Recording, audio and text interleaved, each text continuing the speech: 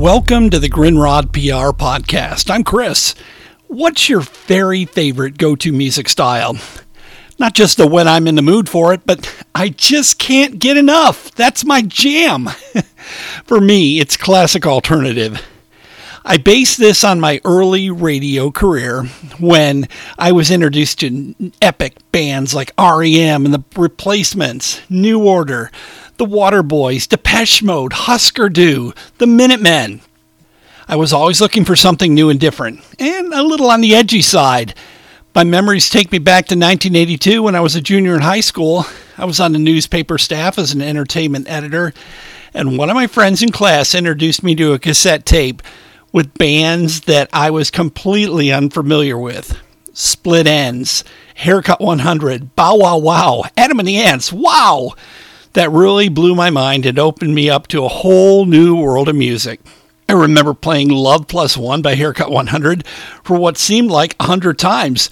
When the chorus came around, I would chime in, yeah, yeah, yeah, yeah, yeah, yeah, yeah, yeah, yeah, yeah, yeah, yeah, yeah, yeah, and then I'd go, love, love, love, love, love plus one with the song.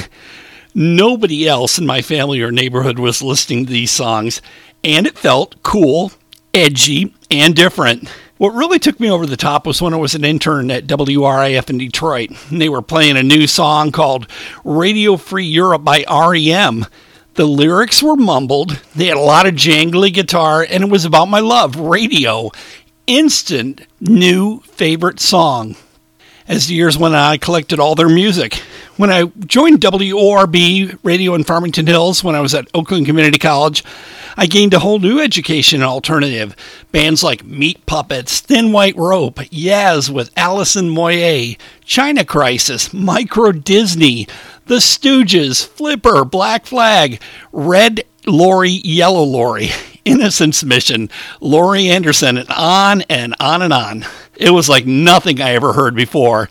I even found myself driving to Ann Arbor to a very cool retro vinyl store called School Kids Records.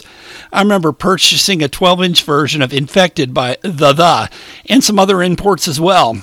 It was in 1983 that I first encountered my very favorite classic alternative jam, The Smiths. This song was over 6 minutes long. The song How Soon Is Now opened my mind to a whole new sound and paradigm. Morrissey, mopey, edgy, depressed, and searching. Oh, I lived vicariously through the music. I remember visiting Toronto in 1986, and I purchased an import cassette of The Queen is Dead. I remember walking all around the campus of Central Michigan University as a student listening to Hatful of Hollow. I remember hearing Meat is Murder in 1983 and the Screaming Cows and thinking, what is this? Nobody else is doing this. My music ear crushes included Depeche Mode, New Order, Echo and the Bunnymen. I saw them all in concert. 1987, I received a CD for my birthday of Louder Than Bombs by The Smiths, and it became my favorite and contained what is still my go-to song by The Smiths, You Just Haven't Earned It Yet, Baby. I was broken up when they broke up. I bet I moved on, and I kept the music.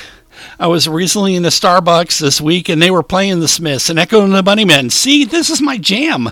What was once edgy and alternative and out there is now openly coffee house music. I'm more than okay with that. I want others to enjoy the tunes I love. I love to promote independent artists, bands, and labels. That is my jam and my passion. If that's you, let's connect. My website is chrisgrinrodpr.com. You can also email me, chris@chrisgrinrodpr.com. I have over 30 years of PR experience in about every music genre you can think of. And you can catch the Grinrod PR podcast on Spotify, Apple, iTunes, and wherever you get your podcasts. It has been my pleasure to be able to share these memories with you today, and I look forward to the next time we can connect for music on the Grinrod PR podcast.